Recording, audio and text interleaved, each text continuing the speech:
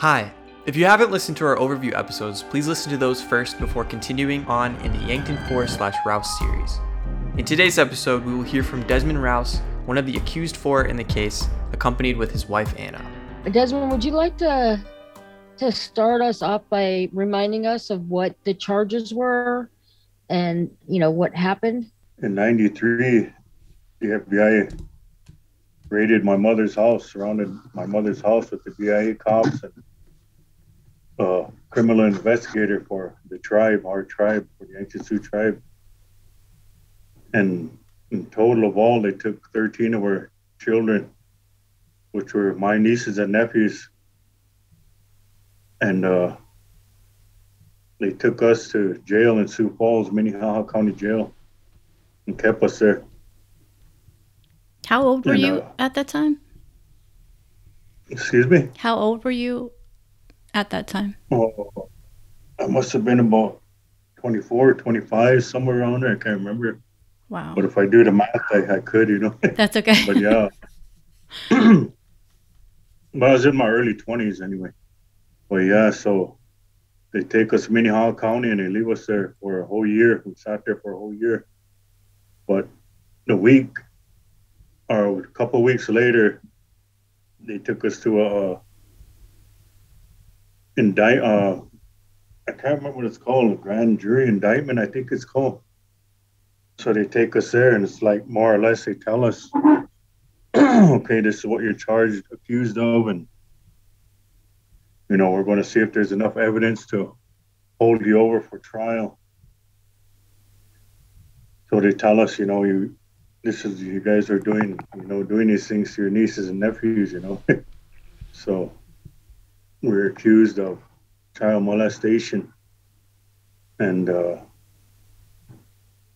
that's, we sat there for a whole year talking to our lawyers, telling them, nothing happened, and they kept coming back telling us, you want to take a deal, you want to take a plea bargain, for 2 years, we'll give you 2 years, take a plea bargain, plead guilty, the rest of the guys will get the maximum time, And we say, plead guilty to what? Nothing happened, Mm-hmm. The timeline, is it correct that they came and got the kids first and the charges were brought much later? Is that correct?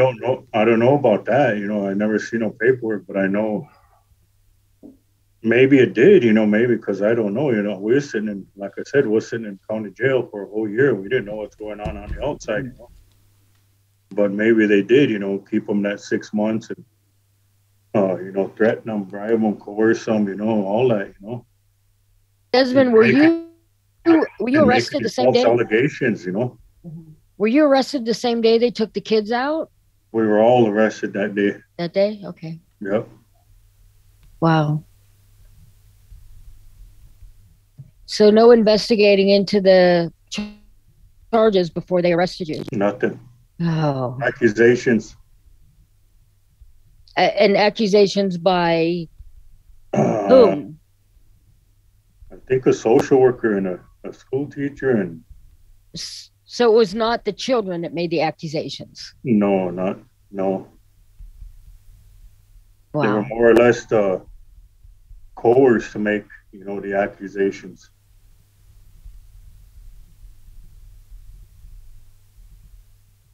They were bribed. They were threatened. Yeah.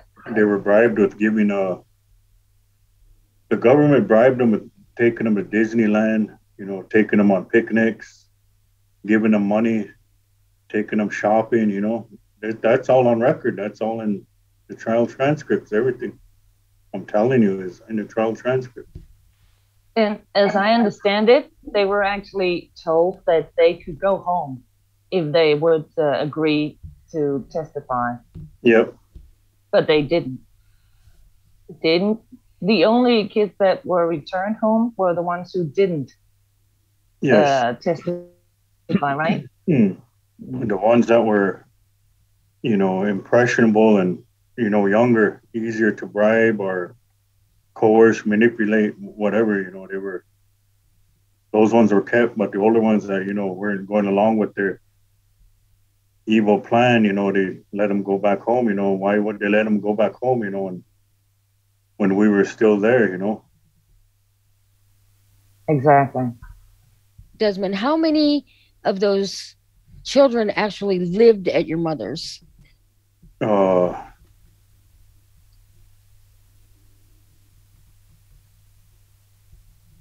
Probably, I don't know, it's all different, right? Because my sister had a house next door. My oldest sister, Rodrigo, had a house next door. Excuse me.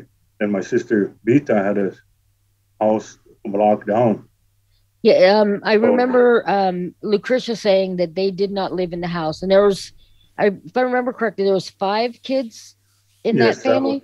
Yes, that's my sister Vita's kids. Yes. That's Jerome, Donovan, Lucretia, Jessica, and Fury. Yeah. They were all living with their mother a block away. So okay. Probably Trista was there, and then my brother Jesse's family was down from Wyoming, so they were also staying there. They were down for they came down for a visit, that summer.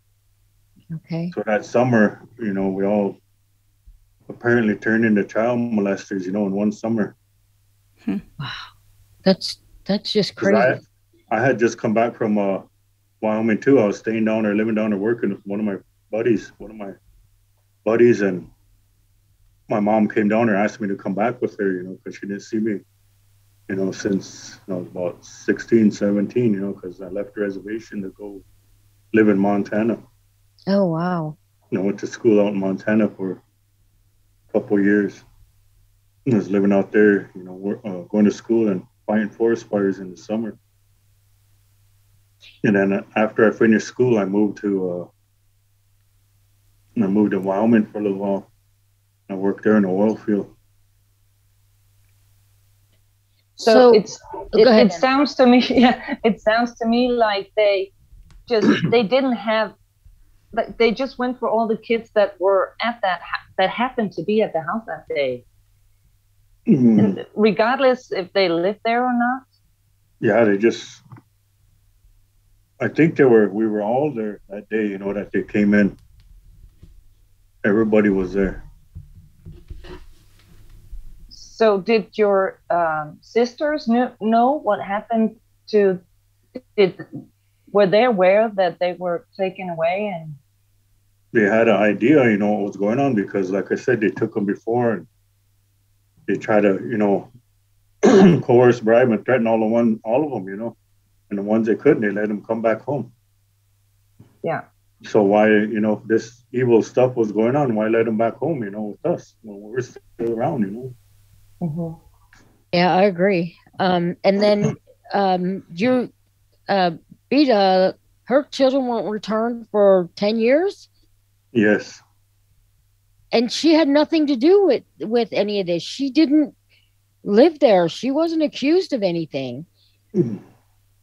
Actually, they made them say, if you could have the trial transcripts, or, the records and stuff, everything is in there. They did say that the mothers were doing stuff to them. They did say, that really kills me, that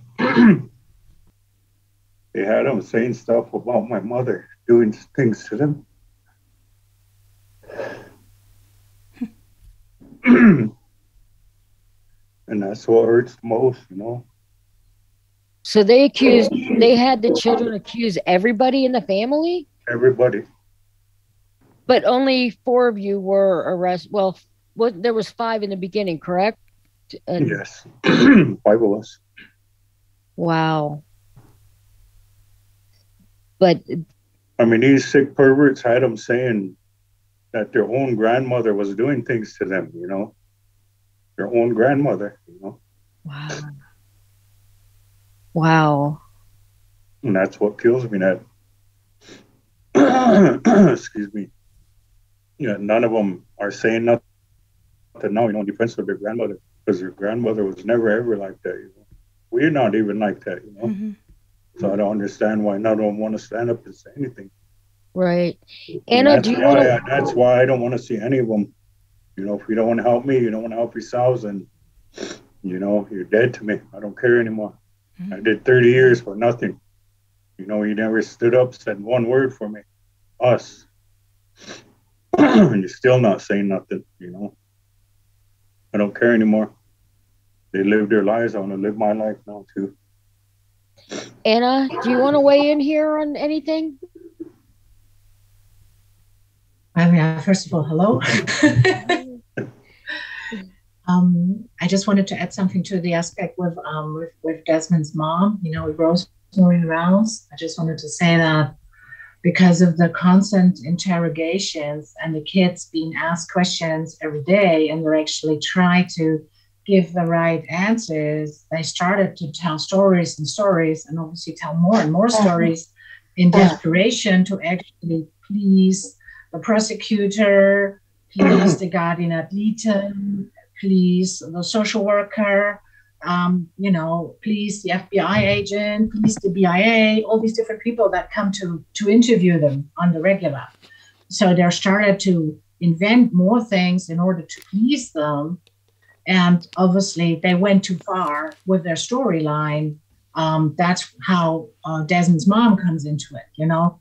And that's when the prosecution decided, obviously, they were not going to use this information. From what the children actually said, you know, Desmond's mom should have been in prison by all rights too. You know, she should have been accused, but and she should have gone to trial. But of course, they decided to leave that whole aspect out because that might be totally unbelievable. I mean, it was unbelievable to start with, but of course, it's always easier to frame males than it is to frame females, you see.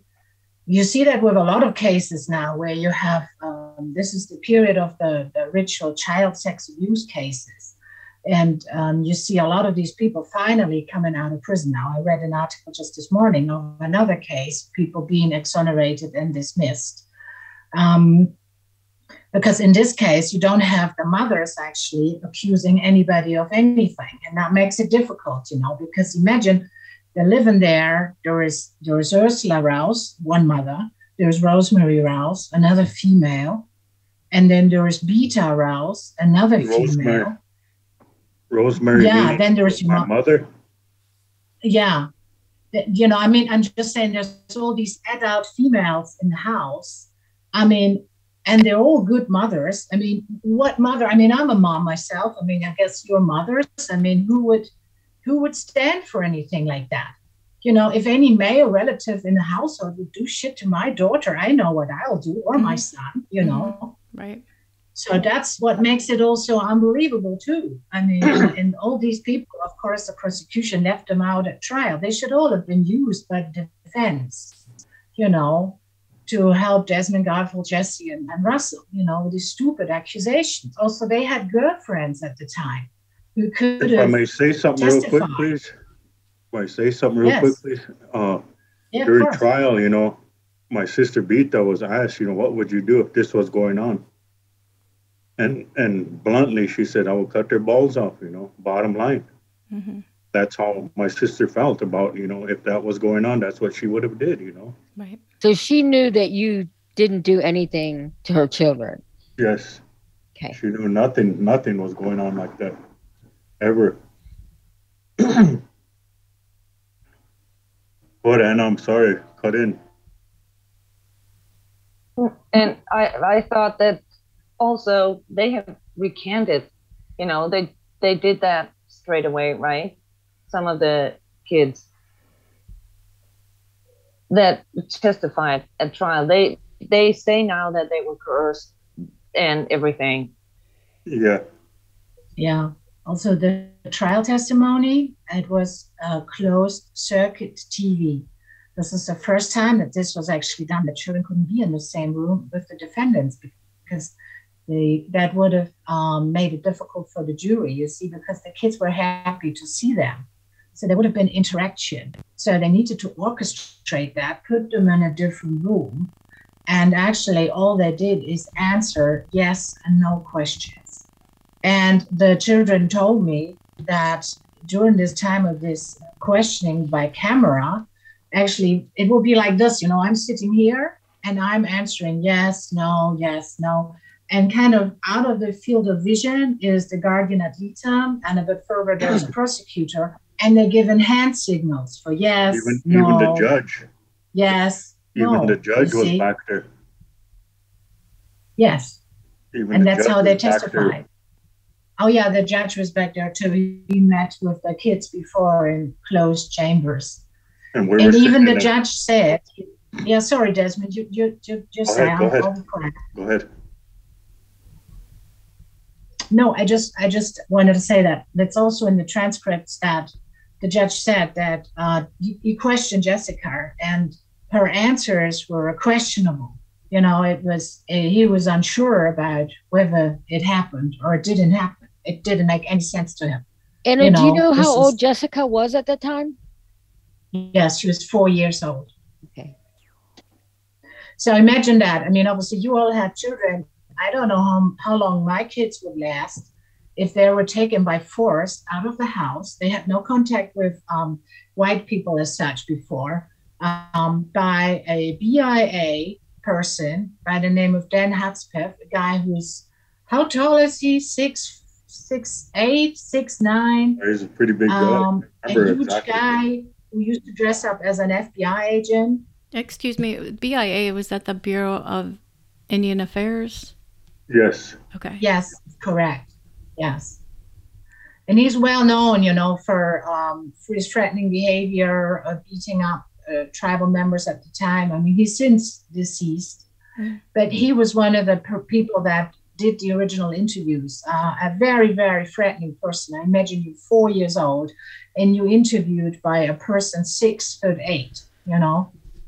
It's intimidating. It's just, you know, you can't imagine. And also, I don't know what my daughters would do. They would probably do anything to go back to mommy, you know. I think any child would. I really say do. anything, you know, to go back to mommy. I mean, these small kids, you know, they were, I mean, Fury doesn't count. She's only 20 months at the time. I mean, who would take a baby? But never mind. They're 4 years old, 4 and 5.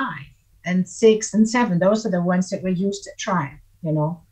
And Donovan, since deceased, you know, he committed suicide, so because he couldn't cope with the guilt, you know. So that's one of the big tragedies is, you know, the psychological damage that was done to these children. It's just I can't imagine the psychological damage. Yeah, you would think, you know, that everything you put them through, how they used them, abused them, you know, because they did abuse them and they did use them because they abused them by sending them to that doctor, and that doctor molested them, not us. What that doctor did to them, you know, he should be locked up for what he did. He didn't even have to testify in trial. Yeah. I mean, also Donna Jordan, who is a foster parent. I mean, she not should in trial. also. Yeah, sorry. He didn't have to testify in trial. He didn't have to come to our appeal. The court ordered him federal order for him to appear in court, and he didn't show up. You know, that's breaking the law. So why wasn't he locked up? You know? Who gets away with that? That's ridiculous.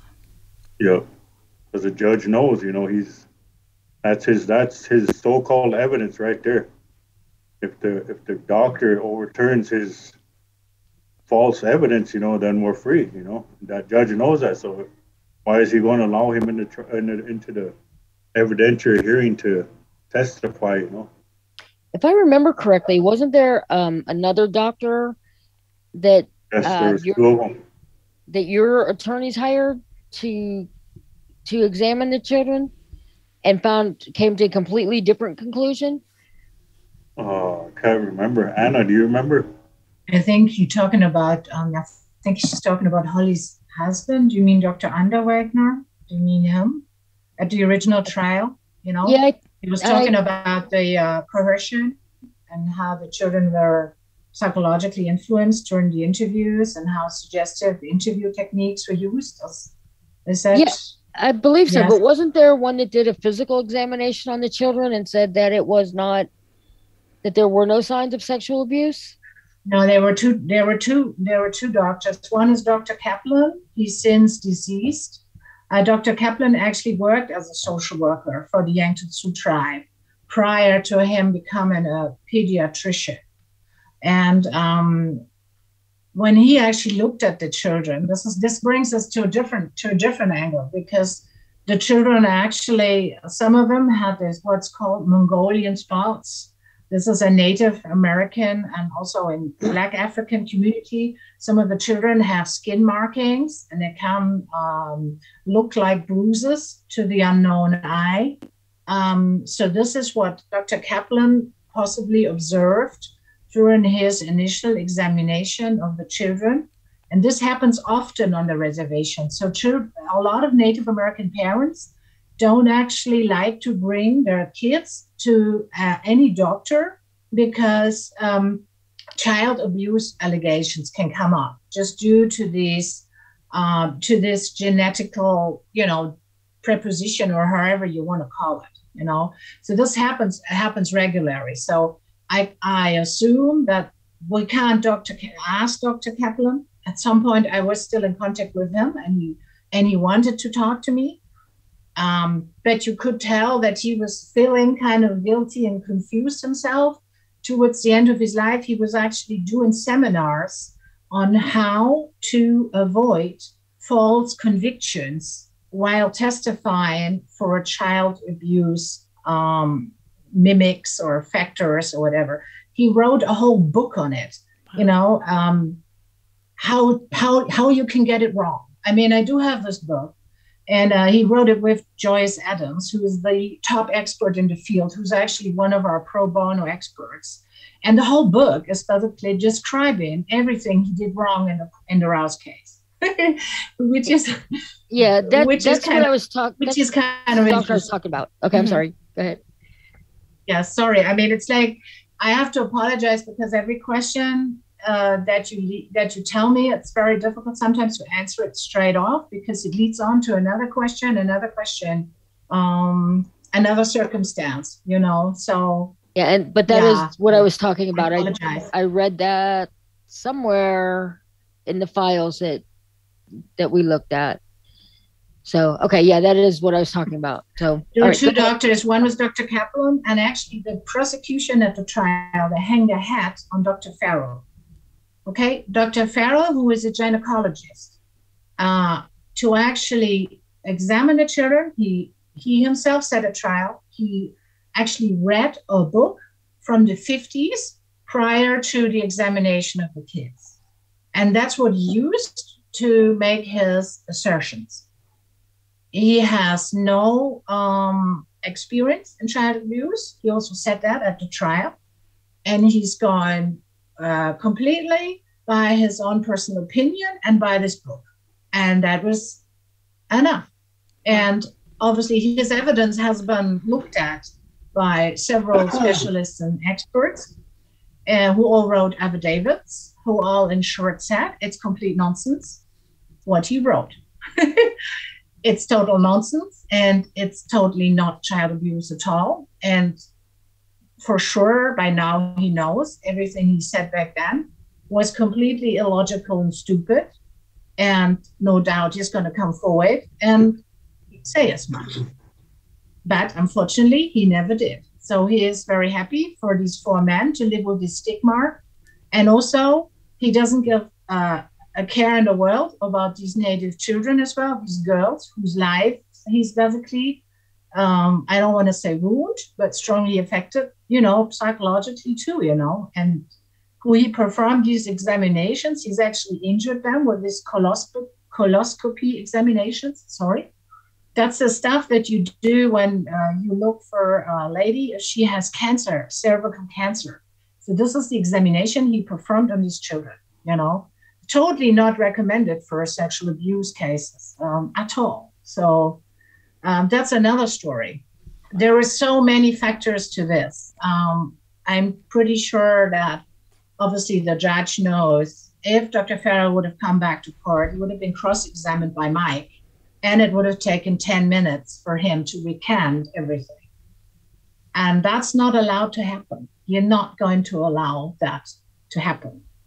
So, and I guess obviously Dr. Farrell's reputation would have been in tatters too.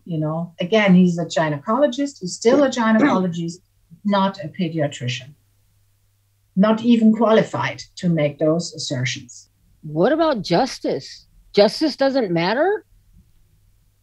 Apparently not. The judge that presided over a whole trial, he retired. Then Anna went down to see the Texas Innocence Project in 2015. In December, she went down. Her and my niece Lucretia flew down to Texas to meet with the Innocence Project. Or not the Innocence Project, excuse me. Just Mike Ware by himself. A great lawyer, one of the greatest lawyers out of Texas. He is the greatest. He's the best lawyer in Texas. Anna talked to him with Lucretia and presented the case to him. And the next day, Mike said, I'm going to help Desmond, Mike Ware is a wonderful man. He really is. And I'm glad he took your case, or I would have never met you. That's how I met you, Desmond. So now the judge that was retired gets a wind of Mike Ware, and the Texas Innocence Project are going to help us. So to cover up his false conviction, he comes out of retirement to basically rebury everything and cover up this false conviction forever, Yeah. So we're just thinking what options we still have open to expose this, like a medical board in South Dakota. I mean, surely they must be interested in there must be some kind of professional standards, that they follow. Right. The foster care system, I mean, is it okay? What was the judge's name again? The one that came out of retirement? Lawrence Pearsall.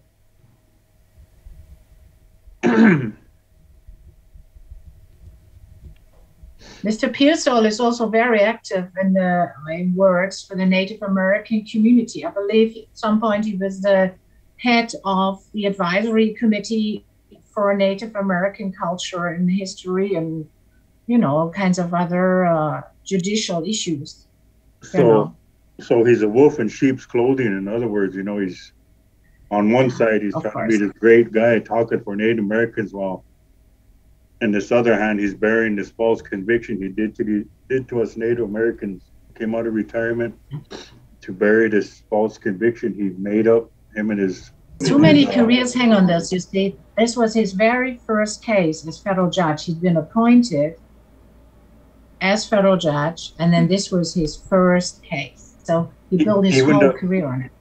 All the attorneys, this was their first trial, all of them. Yes. Ours was their first trial, the doctors, everybody.